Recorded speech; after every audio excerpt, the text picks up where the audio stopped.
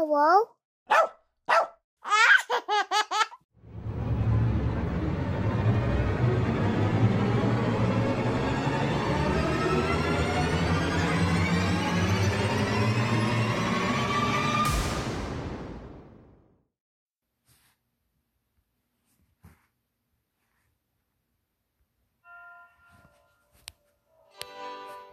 Welcome to the Forward Day by Day podcast, brought to you by Forward Movement.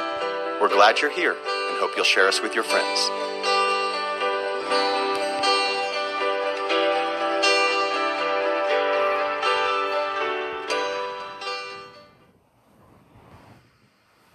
Today is Sunday, June 26th, the third Sunday after Pentecost.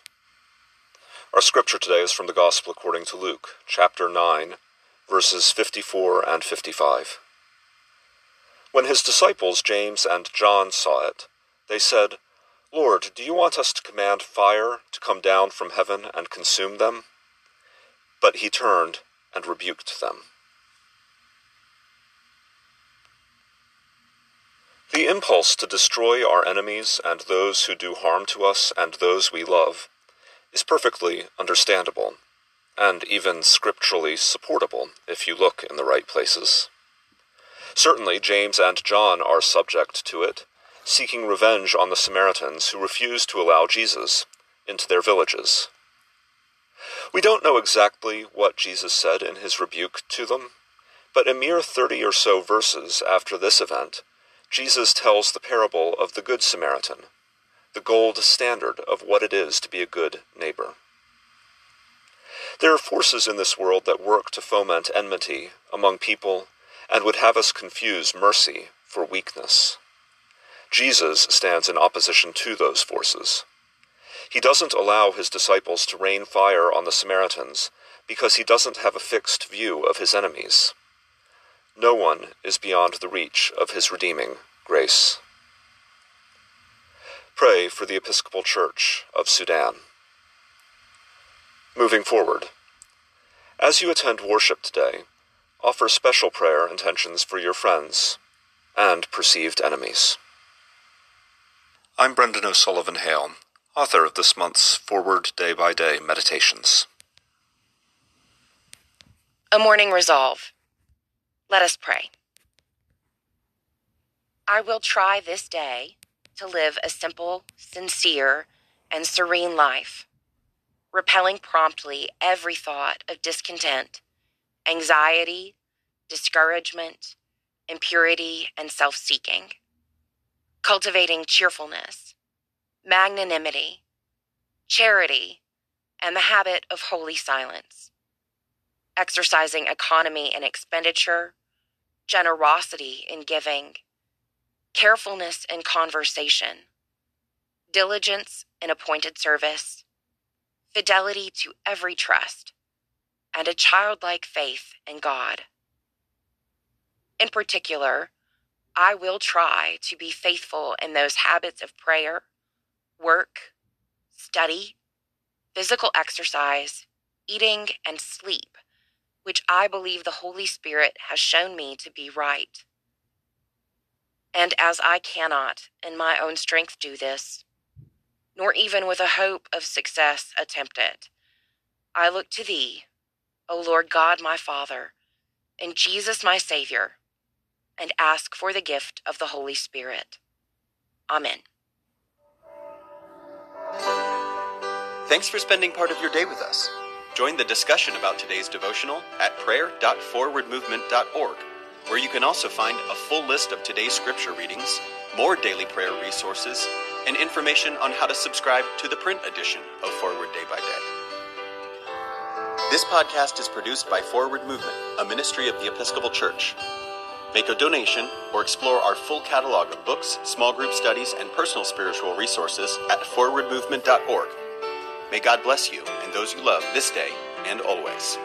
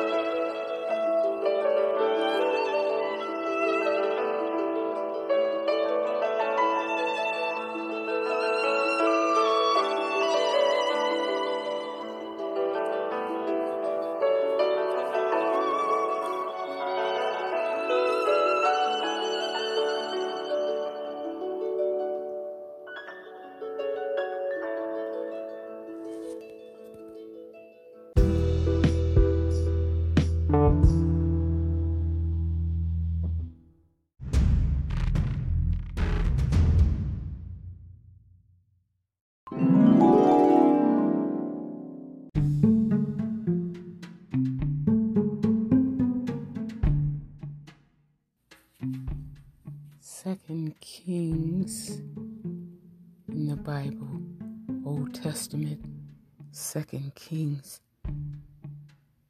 2 and 1 through 2 and 6 through 14.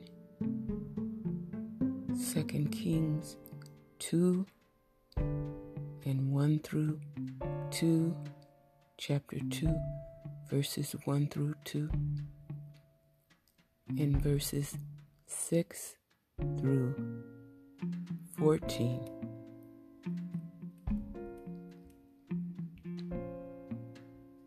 Now, when the Lord was about to take Elijah up to heaven by whirlwind, Elijah and Elisha were on their way from Gilgal. Elijah said to Elisha, quote, "Stay here, for the Lord has sent me as far as Bethel." But Elisha said, quote, "As the Lord lives, and as you yourself live, I will not leave you." So they went down to Bethel. Then Elijah said to him, quote, "Stay here, for the Lord has sent me to the Jordan." But he said, "As the Lord lives, and as you yourself live, I will not leave you." So the two of them went on. 50 men of the company of prophets also went and stood at some distance from them,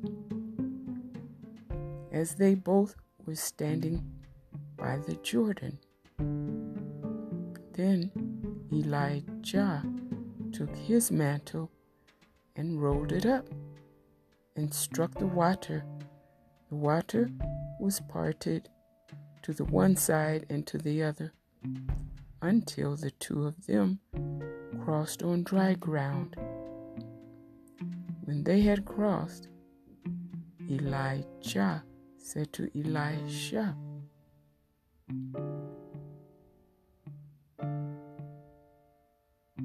"Tell me what I may do for you before I am taken from you." Elisha said, "Please let me inherit a double share of your spirit." He responded,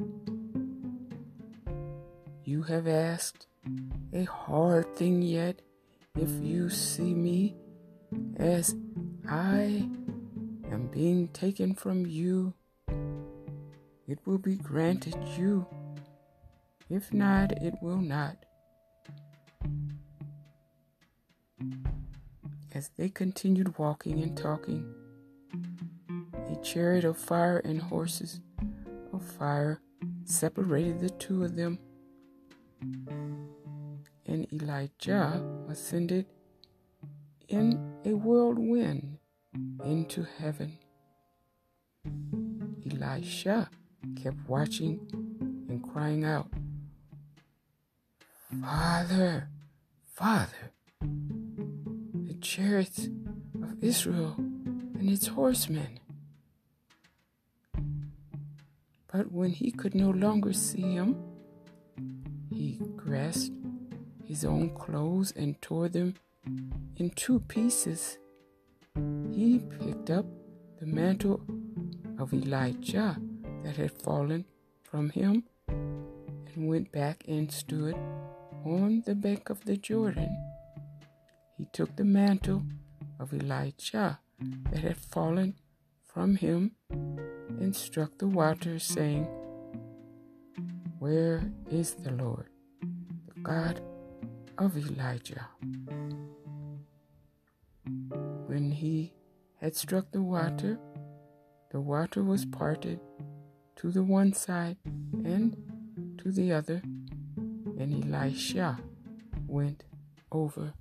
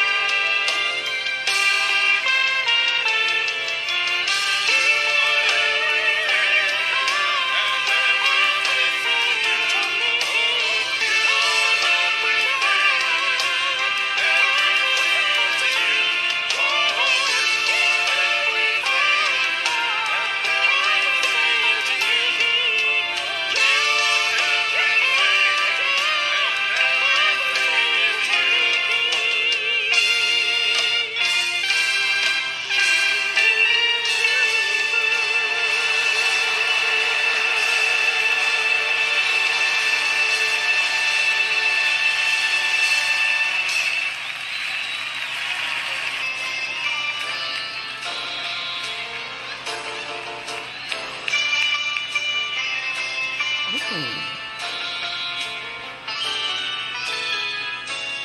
gave my heart and soul to you, girl. Didn't I do it, baby? Didn't I do it, baby? Gave you a love that you never knew, girl. Didn't I do it, baby? Didn't I do it, baby? I tried so many times and there's no lie. It seems to make you laugh each time I cry. Didn't I blow your mind this time? Didn't I? Didn't I blow your mind this time? Didn't I? Chewy's Blue Box event is on now, June 21st through 24th, with 40% off your first auto ship order. Don't miss it.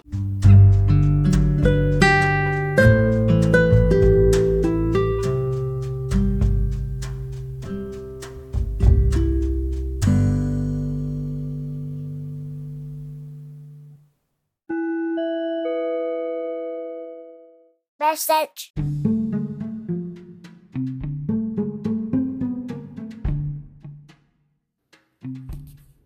This article is rather lengthy. It's from the website ibw21.org.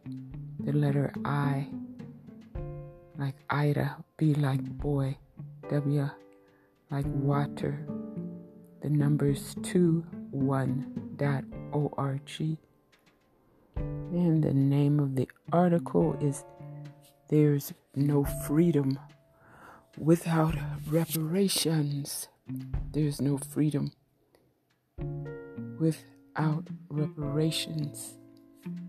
Dated June 23rd, 2022. Written by Fabiola Cineas of Vox. Fabiola. Fabiola Cineas. Cineas. Fabiola Cineas. Vox. V like Victor. O. X. Quote, keeping the promise of 40 acres and a mule might have transformed life for Black Americans. A movement to secure payments for descendants of enslaved people rages on. Born into slavery, Henrietta Wood was legally freed in 1848 in Ohio when she was about 30. She only basked in that freedom for 5 years. In 1853, a white sheriff empowered by the Fugitive Slave Law abducted Wood and sold her back into bondage, taking her on a journey from Kentucky to Mississippi and finally to Texas, where she'd toil on a plantation through the Civil War. Though President Abraham Lincoln signed the Emancipation Proclamation in 1863, Wood did not regain her freedom until 1866, months after Union soldiers traveled to Texas on June 19, 1865 Juneteenth to enforce emancipation.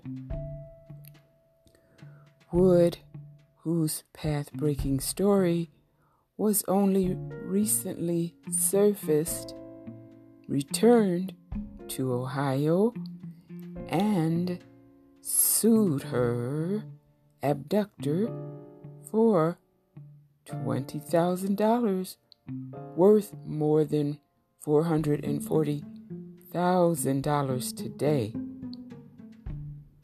In the lawsuit, she claimed that because she had been abducted, sold back into slavery, and lost wages, about $500 per week, she was entitled to payment.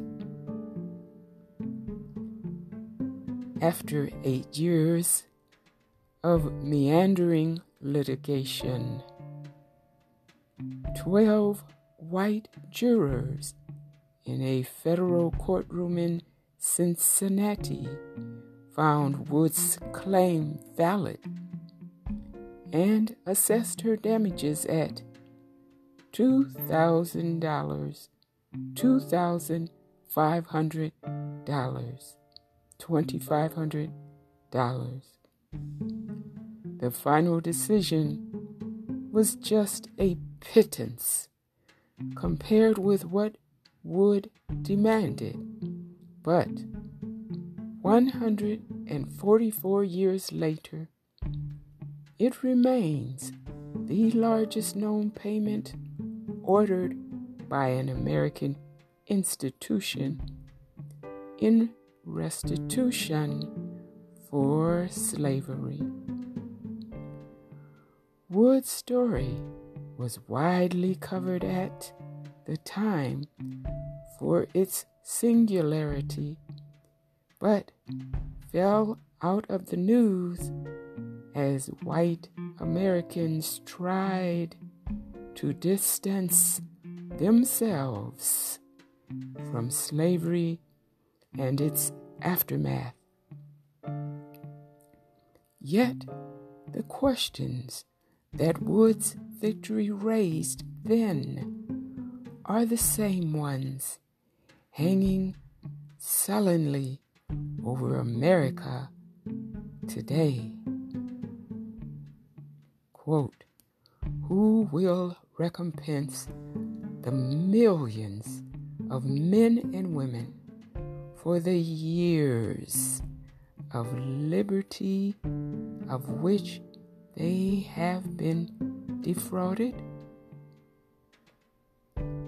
An 1878 New York Times article about the court's decision asked, quote, "Who will make good to the thousands of kidnapped freemen the agony, distress, and bondage of a lifetime?"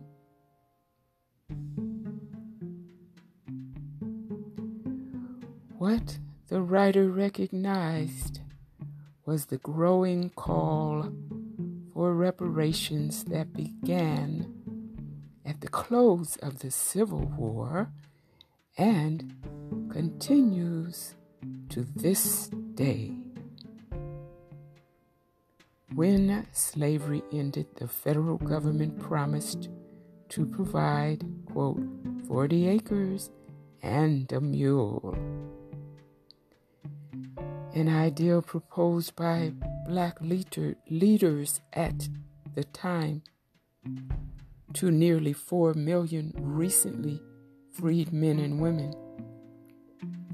The effort would have redistributed land previously owned by the Confederates, giving the formerly enslaved a chance to own their own land and become economically self-sufficient until the government after Lincoln's assassination, reneged. That early proposal helped establish the concept of reparations as compensation to be paid to Black Americans for slavery. When it was overturned, the struggle for reparations only grew. Activists such as Callie House led a movement after Reconstruction and into the early 20th century to demand pensions for poor and aging formerly enslaved people, suing the federal government and arguing that it owed ex-slaves $68 million. H.R. 40, a federal bill named after the federal promise more than 150 years ago for 40 acres of land, was introduced in Congress to task a commission to study and develop reparations proposals. But it has floundered in the House for more than 3 decades, leaving advocates wondering why America is still keeping freedom out of reach. At the beginning of May, a coalition of organizers, including the National Coalition of Blacks for Reparations in America, in COBRA, Color of Change, and the Black Voters Matter Fund, sent a letter to President Joe Biden to demand that he create a federal commission by Juneteenth to study and develop reparations proposals for Black Americans. The administration had not responded to the coalition by the time this article was published. The demand, the continued organizing for racial justice, and the recent recognition of Juneteenth as a day of national importance, calling for solemnity as well as celebration, have all brought a new wave of urgency to the centuries-long reparations debate. Quote, "We need something much more substantive than the Juneteenth federal holiday. We need reparatory justice, and we need it now," said Nkechi Taifa, the director of the Reparation Education Project, a nonprofit organization that teaches about reparations, and one of the signatories of the letter. Quote, "Our communities are crying out for it. Our communities are demanding it." close quote. Over time, a more comprehensive reparations framework has emerged.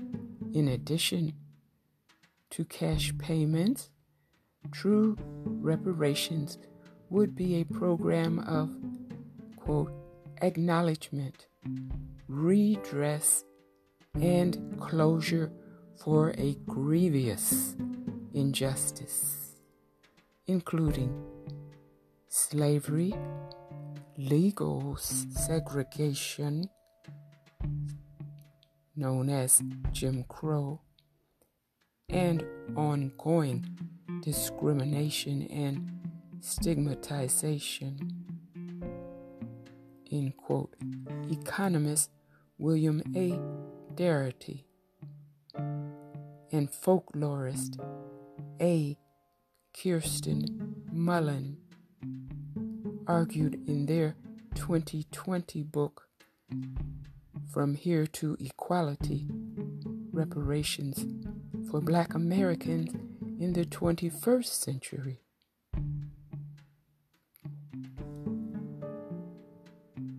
Decades of demands on the federal government to atone for the harm it inflicted on enslaved people and the resultant racism, discrimination, and segregation that cripple the Black community today haven't moved federal leaders to act not toward acknowledgement nor apology, nor toward the kind of redress that economists say would be necessary to level the field for Black Americans. Darity and Mullen estimate that restitution in the form of direct cash payments would cost the American government $10 trillion to $12 trillion,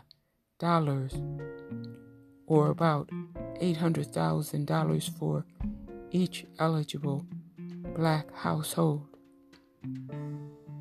The payments could eradicate long-standing racial disparities in wealth, health, income, education, incarceration rates, and overall quality of life, experts have argued. Quote, we don't have reparations right now because America isn't sorry. We have not had an adequate apology for slavery, end quote, said Edgar Villanueva, founder of the philanthropic organization Decolonizing Wealth Project, which funds reparative giving efforts. Quote, there's a deep-seated fear of even the word reparations and a related scarcity mindset around America's unwillingness to grapple with its history that connects back to colonization. So instead, we're experiencing the rewriting of history, the banning of books, and a fear of truth-telling.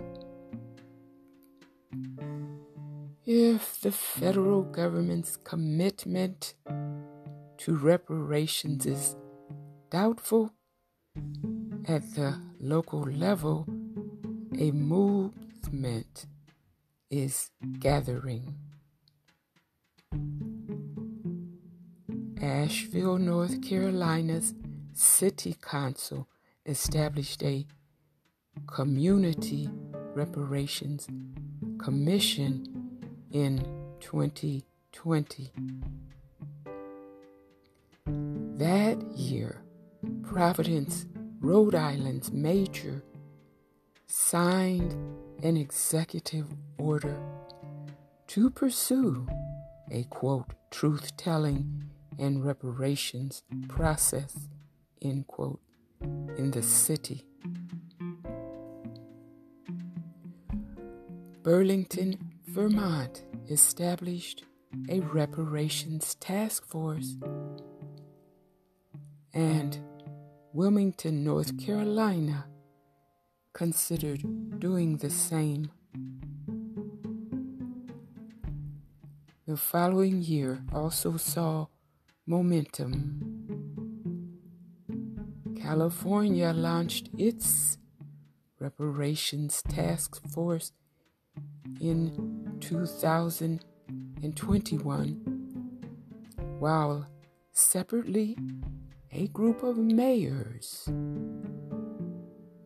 organized for reparations and equity pledged to pay reparations to small groups of Black residents in their cities to show the federal government what is possible.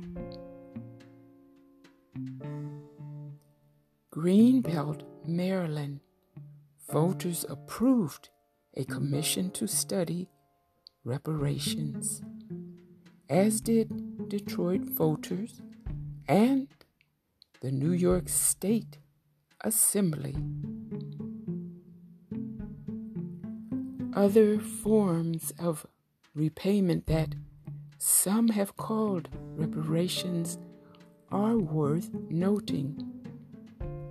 This year, in Evanston, Illinois, 16 Black families were selected at random from a pool of applicants to receive up to $25,000 in tax-free grants that can be used to pay for a home, pay off a mortgage, or make home improvements.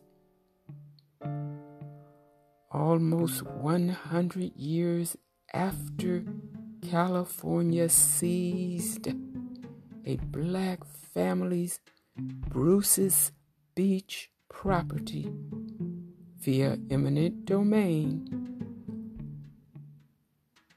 the state agreed to return it to the descendants of the family who owned it. Finally, a judge last month ruled that the 3 known living survivors of the 1921 Tulsa White Mob Massacre could move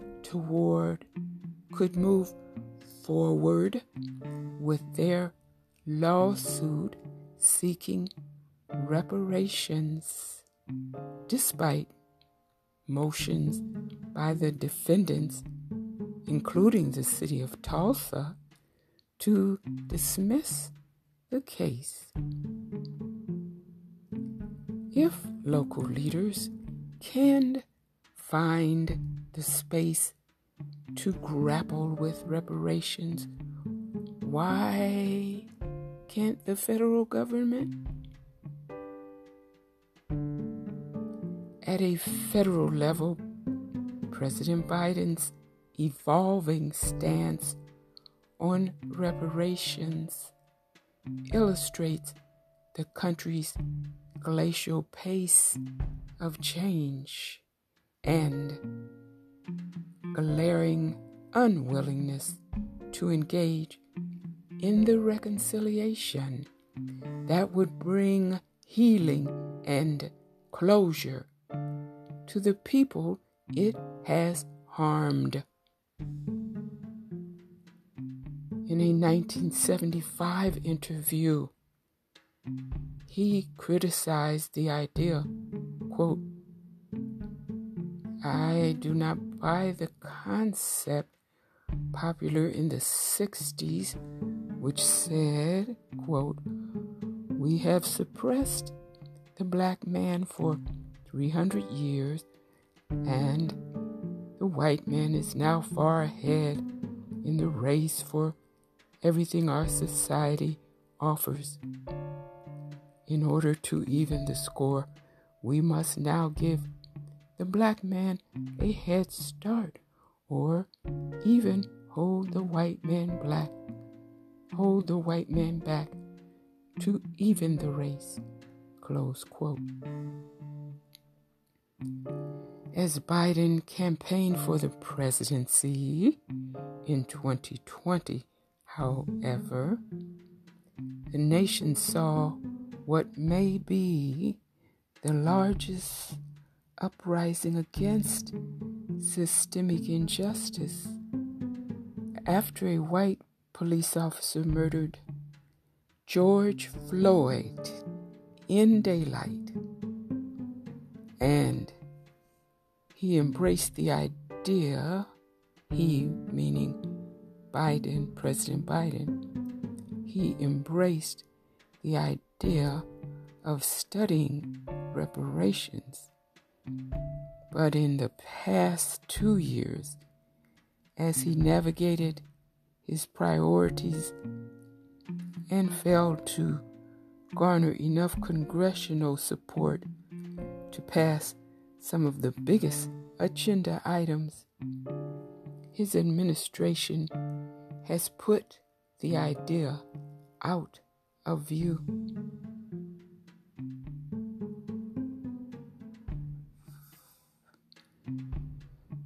Beyond the few local lawmakers and federal officials who already back H.R. 40, support for reparations in general remains low.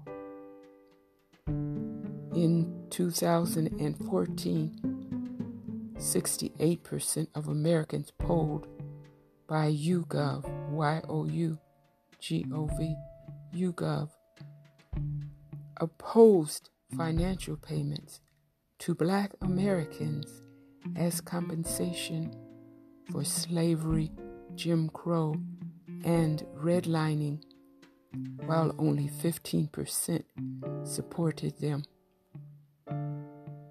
Recent polling found similar results.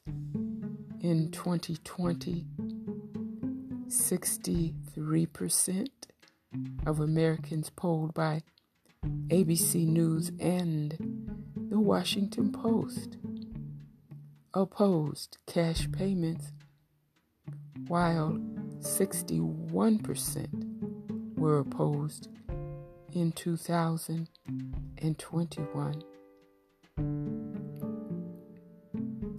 Yet in 2020, at the height of the Black Lives Matter protests, more people than ever, 76% of Americans surveyed, agreed that racial discrimination is a big problem in the United States.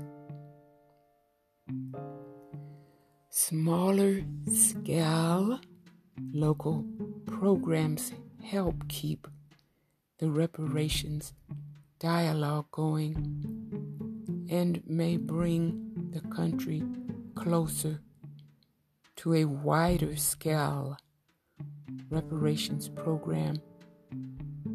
but they fall short of the country's national imperative. Quote, no amount of material resources can ever compensate for what Black folks went through.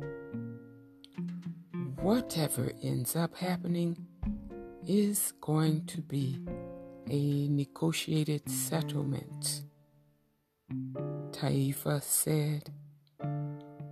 Quote, whether reparations make a material difference or not, the fact is there is a debt that is owed and a debt that is due.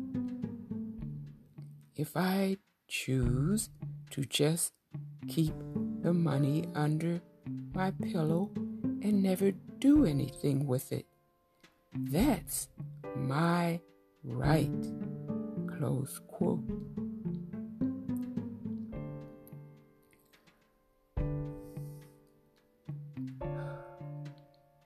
Major questions motivate the activists and thinkers pushing for reparations. Where would the descendants of enslaved Americans be if it weren't for the more than 200 years of forced labor? Does the United States want to live up to the ideals and exceptionalism it has touted for centuries?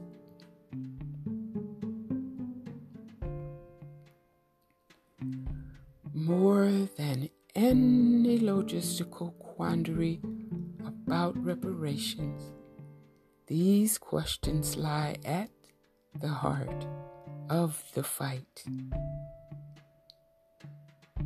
They get to the center of what America represents and whether it has the power to truly change.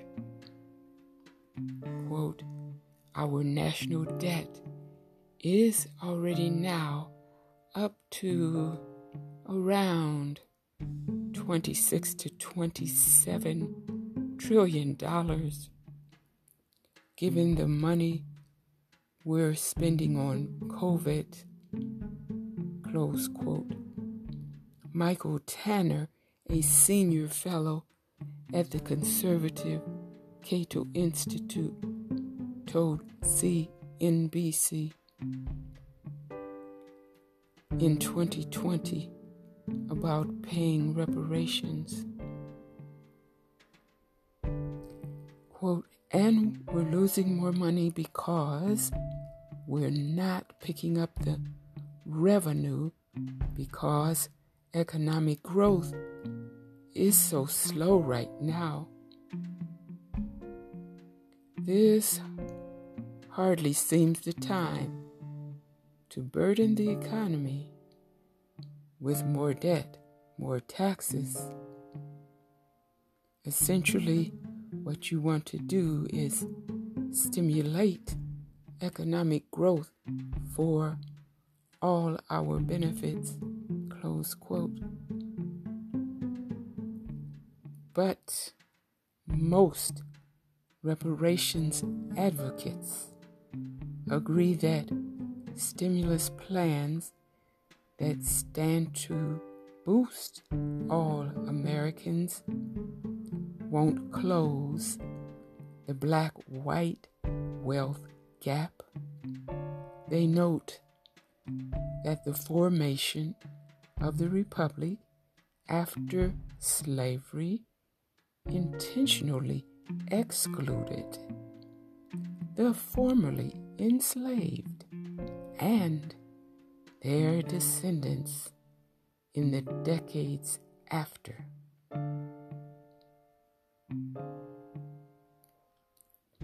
During the Reconstruction era, blacks were routinely disenfranchised, while the New Deal and GI Bill later also failed to fully include Black people. Even the passage of civil rights legislation didn't open the door for America to fully grapple with racism. Questions about who should be eligible for reparations and how much ought to be paid remain. Some believe that only descendants of people enslaved in the United States who can prove their lineage, that at least one ancestor was enslaved, can be eligible.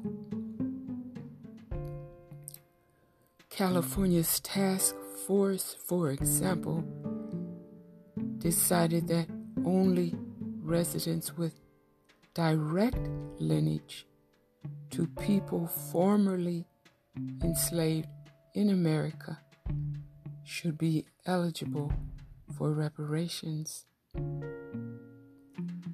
The plan mapped out by Darity and Mullen adds that eligible recipients must pass an identity standard. They must be able to prove that they self-identified as Black, Negro, or African American for 12 years prior to the enactment of a reparation plan. Others believe that eligibility must be more inclusive, arguing that Black people who are third, fourth, and fifth generation in the United States could be part of the global network of enslavement that saw their ancestors enslaved in the Caribbean or South America. They too have suffered under American racism and discrimination. Quote, the system of enslavement was intertwined to the point that we do not know and could never know for certain if one's ancestor was not harmed by U.S. enslavers and the U.S. government based on a geographical North American residence of enslavement, close quote. NCOBRA activists wrote in a memo.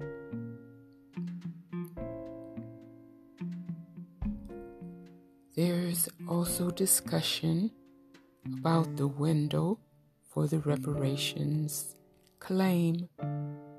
Should 1619, the year enslaved people landed in Jamestown, Virginia, be the beginning date for the claim, or the year 1776, when America was founded?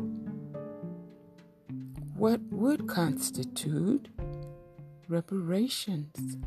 Some have argued that reparations don't have to be direct cash payments, but can take the form of programs like housing vouchers, as in the case of Evanston, Illinois, or educational grants, as in the case of Georgetown University.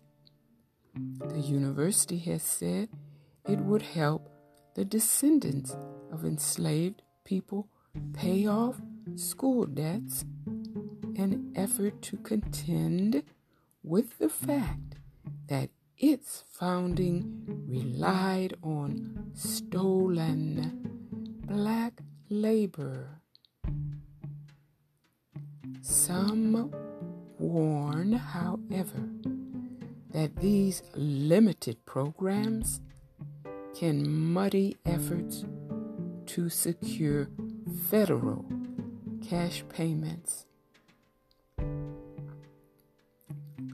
Quote, reparations seems to be all over right now, but as we have these discussions, we have to be cautious to not to water it down or let reparations be co-opted, end quote. Villanueva said.